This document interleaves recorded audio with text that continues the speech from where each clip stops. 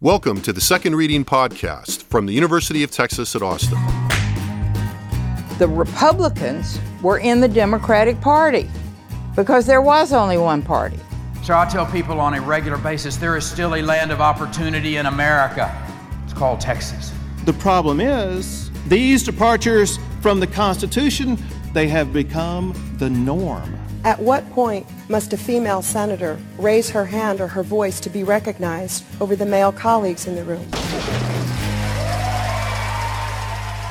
Welcome back to the Second Reading Podcast for the week of June 22nd. I'm Jim Henson, Director of the Texas Politics Project at the University of Texas at Austin. I'm very happy to be joined today by my friend Ross Ramsey, who is Executive Editor and one of the founders of the Texas Tribune. Not to make him sound, overly old, which he is not. Ross is a longtime observer of Texas politics, has been on this podcast and many other productions of the Texas Politics Project. He's been very generous with us over the years. And he writes a column 3 times a week for the Texas Tribune, which is and his column is really the core of the analysis content, I think, that the Tribune puts out. Not that there's not a lot of other analytical content in there, but Ross is kind of the front line of what we, I guess, used to call the op-ed function at the Tribune. So thank you for being here, Ross. You bet. Thanks for having me on. I want to start, since we've talked about your writing. As we record this, Texas is undeniably a hotspot of the COVID-19 pandemic in the U.S. And for that matter, Central Texas, where we are right now, is one of the hotter spots within that hotspot. And your column is a good starting point for a discussion of what's going on in the politics that fall out of that. This column, which was published in the Tribune on Monday morning, talked about the politics of masking and the policy around that and how that's shaping the debate.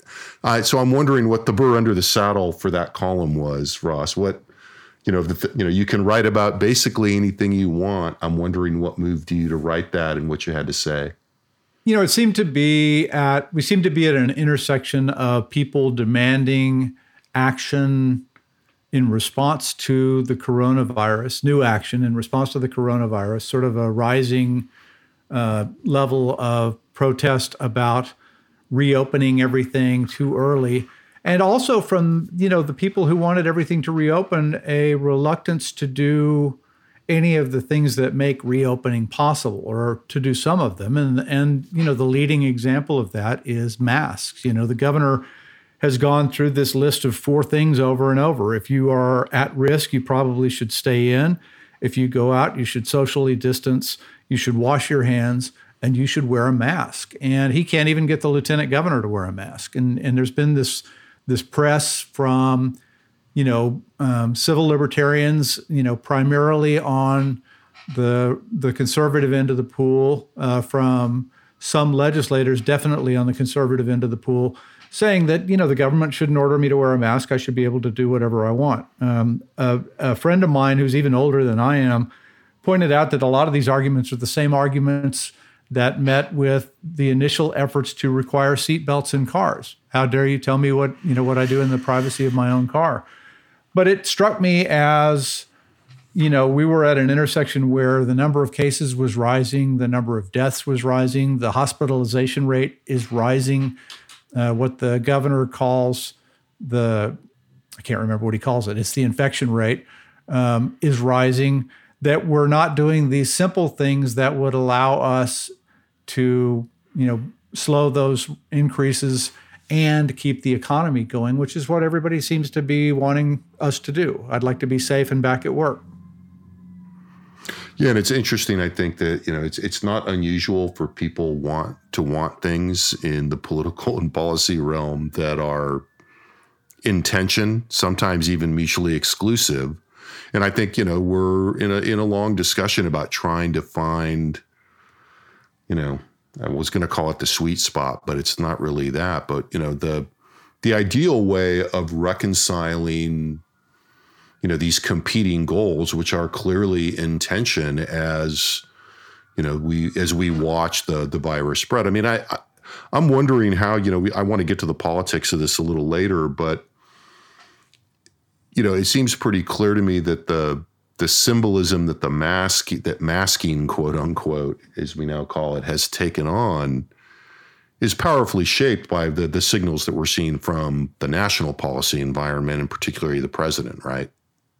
Yeah, it's sort of if you put a mask on your face, there's something to see here. And there's why do you have a mask on your face? Well, because we're in the middle of a pandemic and this is the way to stop the disease. But if you're kind of denying the disease or denying the spread of the disease or even arguing that the disease is getting better, then a mask is an affront to that argument. And, the president seems to have taken that to an extreme, and people follow their leaders. In the beginning of this pandemic, back in March, and I believe throughout April and into May, none of the state's leaders were wearing masks. You didn't see Greg Abbott or Dan Patrick or either of the senators from Texas wearing masks. Now you see them in masks. The line has turned.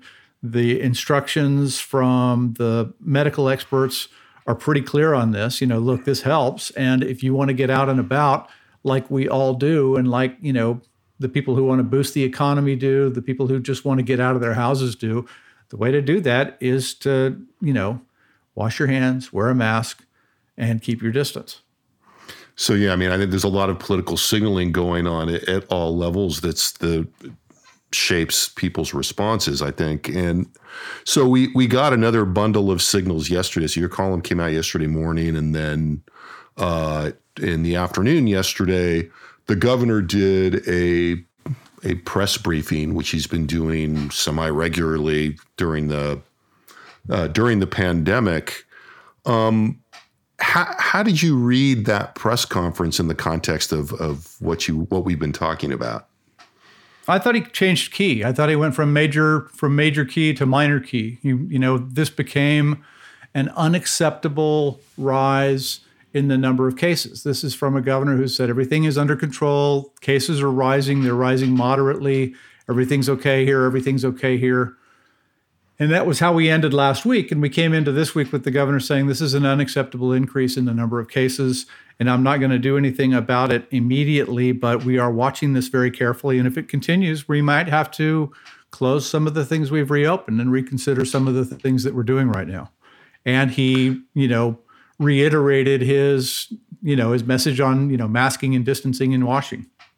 I want to pick up on something you said there. I think it was the contrast with the last event, which was late last week, as I recall, that the governor did, was really striking, because the message of the last event was to suggest that, they had things under control in a sense, as you say, and what most of that press conference was about was the fact that hospital capacity there was still plenty of hospital capacity in the state. And in fact, he had Dr. Zerwas, former legislative member now with UT Health System, who's been one of the point people on this in the governor's task force.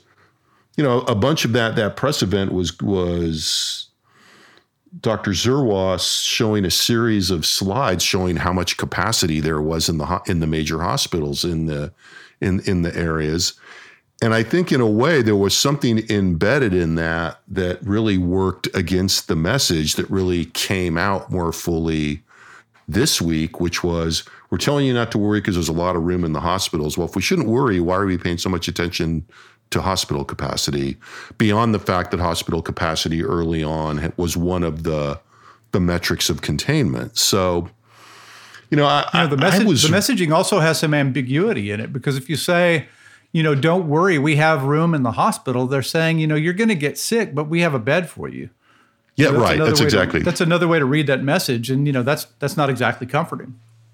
Yeah. And I think that's kind of what I was getting at, is that by the time, Monday rolled around, we had these sharp increases. And I think that embedded contradiction or tension really came out. So, I want to talk a little bit about where they go from here, because it seems to me that the approach in Texas has been to create a framework for responding to the pandemic and either its spread or its containment, that in the beginning was billed as, this will be a controlled way of opening up.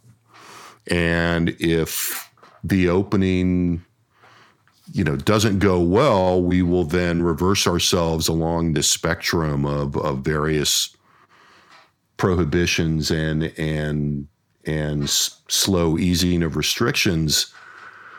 Right. But your characterization of how the governor's press conference went yesterday and what his message was, was interesting in the sense in that, he sort of vaguely signaled that if, in a sense, people didn't do better and start, wearing masks and washing their hands, that at some vaguely defined point, he was talking about it's at one level a benchmark for a month from now, that we will have to reverse ourselves. But they've shown zero willingness to do that, right? Yeah, don't you make me pull this car over, right? What they're trying to do here, and I don't think they would articulate it this way, but I will. They're trying to figure out an acceptable level of infection from the coronavirus. And by that, I mean, they can't make that level zero. They know some people are going to have this disease until we have a cure for it. And there's a level beyond which we can't handle the cases. The hospitals can't handle them. You get too much of the population sick, everything goes haywire. So you try to keep this at an acceptable level, and you control that by controlling the activities that help the coronavirus spread.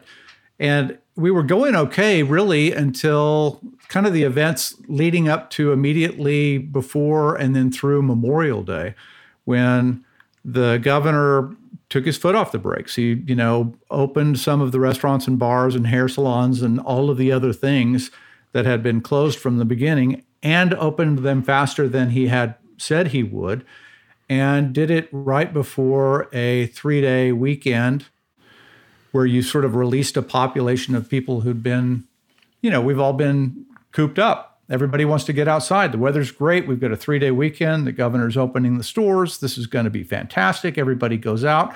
And immediately, if you were watching the other meter, in the form of the medical community or the public health community, they were saying, oh, this is going to raise cases. And I began to hear it at that point, as I think everybody did who was listening.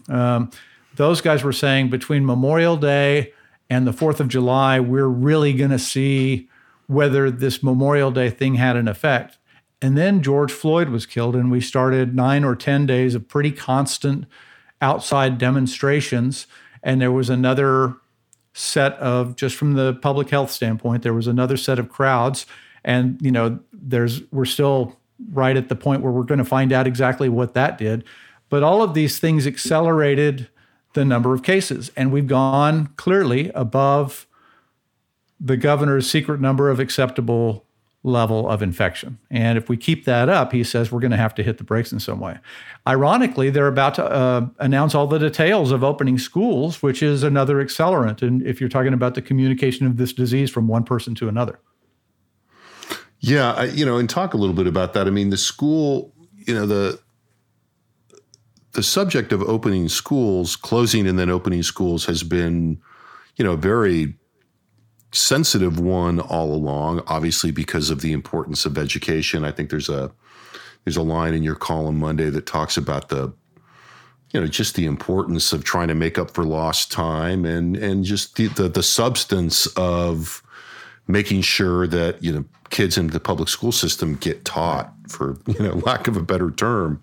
Well, yeah, and it's multifaceted. You've got the education problems. If you stop educating kids, at least at that age, and it's really important to keep the momentum going. We've got these kids learning, they're halfway through the alphabet, this set over here, and this one's, switching to this kind of reader, and that one's switching to this kind of math.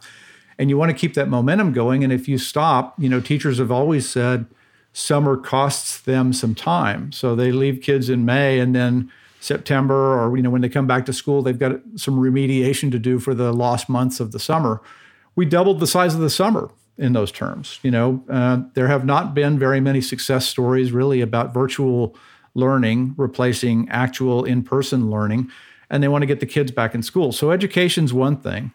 You're going to put 5.5 million Texans back into circulation, back into social circulation, and you've got to figure out how to get kids back in schools, and maintain hand washing and masks and social distancing and all of that stuff. And they're also going from, maybe all the kids, maybe it turns out that little kids are safe together in school and all of that's great, but they come back home and then they go back to school and then they come back home and they go back to school. And that communication between sort of the inside world that they're in and the outside world is another opportunity for coronavirus. So in effect, by opening schools, you're doing the same kind of thing you did by opening shopping malls and bars and all the other. Well, and then the other piece of that is economic, in that, kids that are not going to school, wind up being de facto having to be homeschooled by their parents. The parents have to pay attention to that. The parents then, whether they're working at home or not, have to figure out how to deal with the fact that their kids are not in school during the day. This has been, I think, a big issue all over the place. I know it's an issue here at UT with, younger faculty members that have young kids, as UT talks about what they're going to do in the fall and tries to execute some kind of series of contingency plans and preparation for that. The question of what faculty members and staff members with young school-age kids are going to do is a huge one in trying to figure out what works on that. So, I want to public talk education. It is that it's daycare for 5.5 million kids. Yeah, exactly, and and that sets aside even the question of daycare itself for preschool age kids, which is also looming very large out there as both a public health and an economic factor. We've talked about, what the governor is going to do, what state government is not going to do, and just, what the plans are and who's going to execute has in itself been a significant policy problem. So, we're getting news now that, in the last, I think, week or so, it's hard for me to know exactly when this started, and the governor had said this, there's been a use of some of the regulatory agencies to try to tamp down some of the, what should we say, social excesses. So, for example, TABC, the alcohol enforcement arm of the state government, licensing and enforcement arm of the state government, has been doing bar checks, not to check the things they usually check, like underage drinking and pouring licensed liquor, but to see if bars and bar restaurants are complying with the guidelines that have been declared. How many tools does the state have to do that, do you think? I think they have a lot of tools. The question is whether they want to use them. I mean, you very quickly get into the politics of it. As a practical matter, they can close bars all day. They can close, all businesses. We did that. We saw that in March. There's a question about how long they can do it, but in terms of just the tools that are available to them, that's one of the tools that's available. But then you very quickly get to, at what point do you engender a bunch of civil disobedience? Whether it's, a hairstylist named Shelley Luther opening her shop in defiance of the governor's order to stop haircuts for a while. At what point does the thing come apart? And Greg Abbott's in the position of balancing, how much discipline you can mete out, against what people will take. It seems to vary really with, people's perception about coronavirus and perception about the economy and perception about civil liberties. And, where their attention is at any given moment kind of determines what it is they're going to do. A great example is the people who went out in really large numbers to protest police brutality and racial injustice, in spite of the fact that there was a pandemic. At that point, they, in their order of importance of things, clearly had the importance of demonstrating ranked above the danger of the pandemic in their minds when they made that decision when they went out. And they did it one by one, but a large number of people did that. A large number of people decided that these restrictions on everything from bars to haircuts to, whatever, really were more of an affront than the pandemic was a danger, that they were really, really for opening the economy and for having their freedom and, damn the torpedoes, to heck with the disease. As the numbers have risen with the disease, you see that shifting back a little bit. Primarily, the place where you see it is in Greg Abbott's eyes right now. The change from last week to this week was a significant one, and I think was driven by the increase in the strength of the coronavirus in Texas. Yeah, somebody in the political world that I was talking to about the press conference yesterday commented that, in political terms, she thought that all the principals at the press conference, had a bit of fear in their eyes, and in their affect as you watch them move through that press conference. You raised the politics of this, and I want to talk about that for a few minutes. I think that,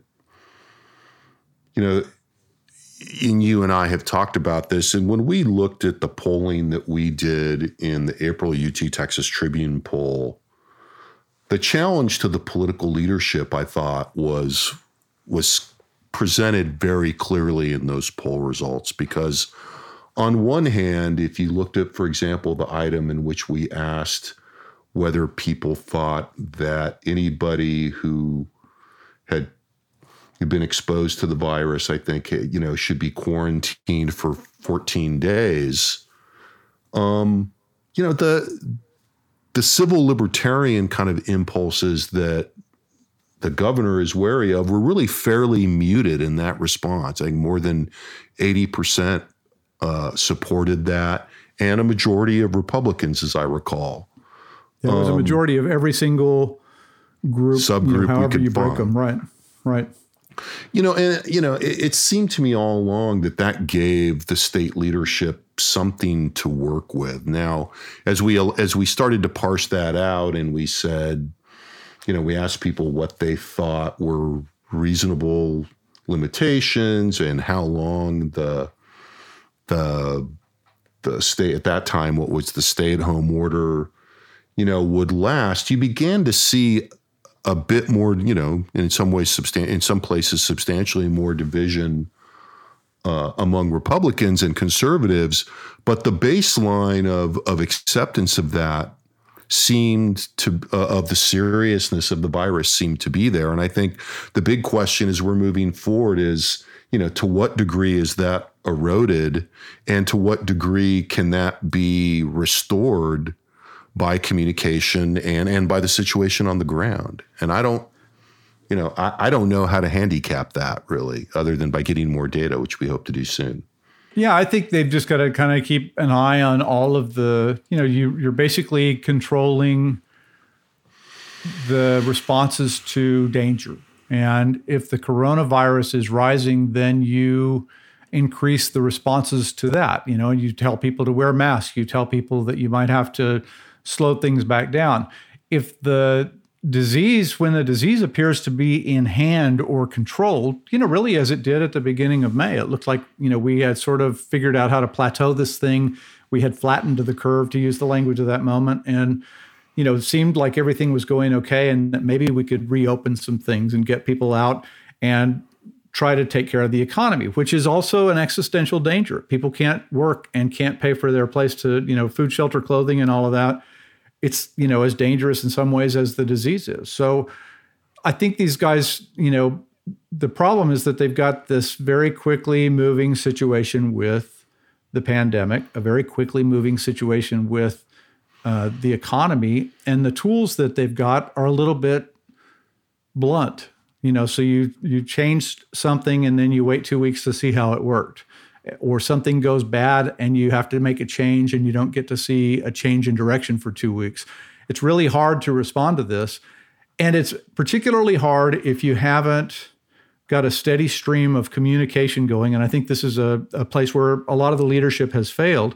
You don't have a steady line of communication that says, look, we are in a dangerous circumstance. This is going to be very hard. We all have to throw in together and we all have to keep our eye on the ball. And instead, we've let that waver around. For a while, we were afraid of the pandemic, and then we weren't afraid of it at all. We were worried about the economy. And then all of a sudden, we were worried about civil liberties. And then the pandemic came back. It's hard to keep people's eye on the ball, and it's particularly hard to get the public to follow a leader who hasn't been clear and concise and consistent.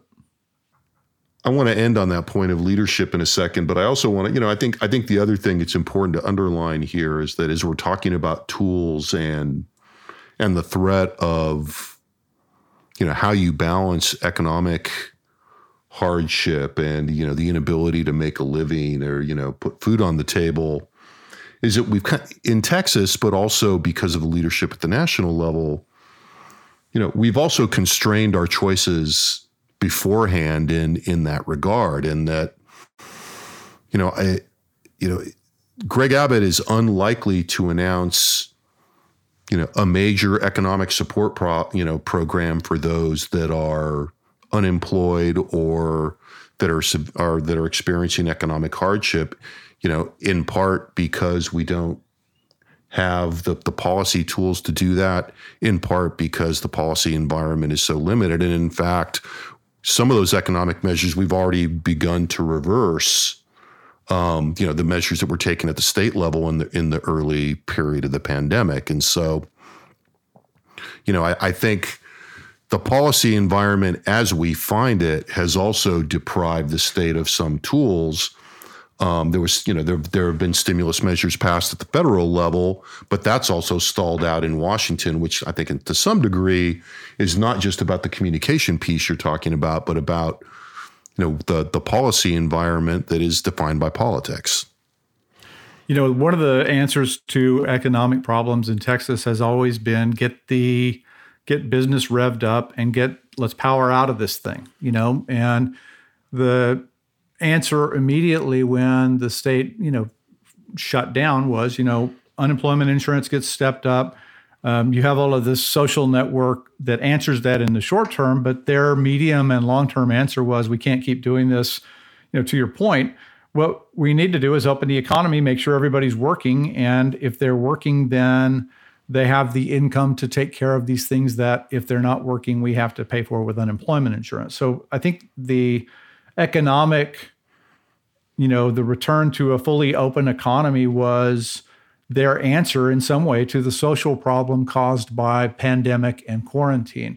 But as I said, it's an imperfect tool. You put everybody back out into the workplace or back out into the economy or back into the shopping malls, restaurants, and all of those things, and you've given another fresh foothold to the pandemic. And, this is where consistent messaging would have helped them. If they had stayed the course, two things here.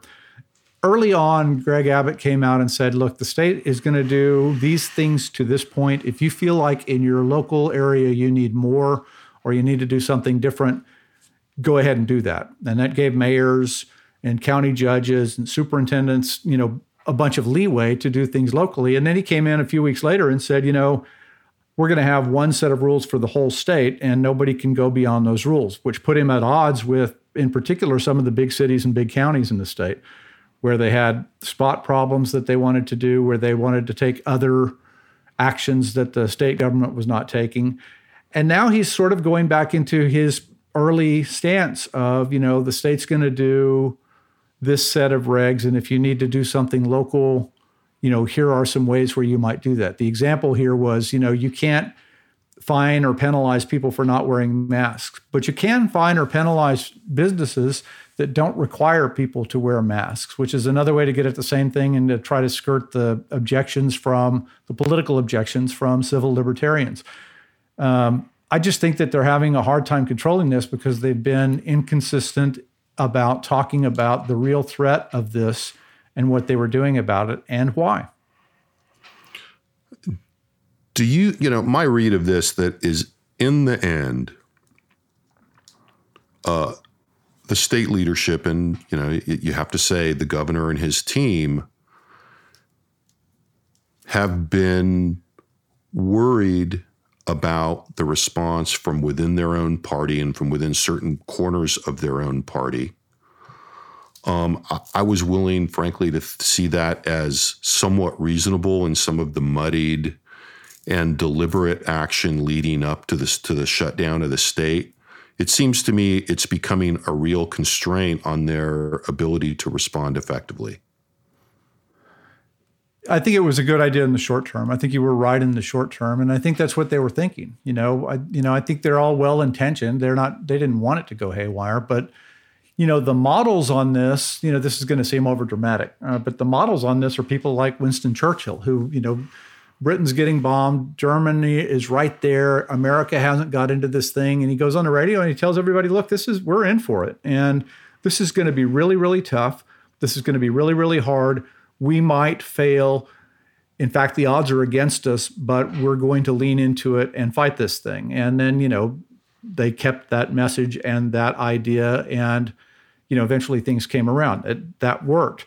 But that's also a model of communication through a thing like this. You have to acknowledge the problem. Don't talk it down. Don't say it's going to be over in a minute. Don't say it's already gone, which is a problem mainly from the White House. And then you have to bear down and stick to your guns, even when it's uncomfortable. When, people are hollering to get haircuts, you have to say, just let your hair grow. This is more important. I think that's a good place to close it today. Ross, thanks a lot. You haven't had a haircut, have you? Appreciate it. I actually bought a pair of clippers and started cutting it myself. I figured I was old enough that I'd had 400 or 500 haircuts in my life, and I should have learned something. And besides, I can't see the back. So who cares, right? A role model for us all. Well, thanks a lot for the conversation and trenchant analysis, Ross. Stay safe. And thanks, everybody, for listening. Thanks to our crew in Liberal Arts ITS. And we will talk again next week. Take care, all.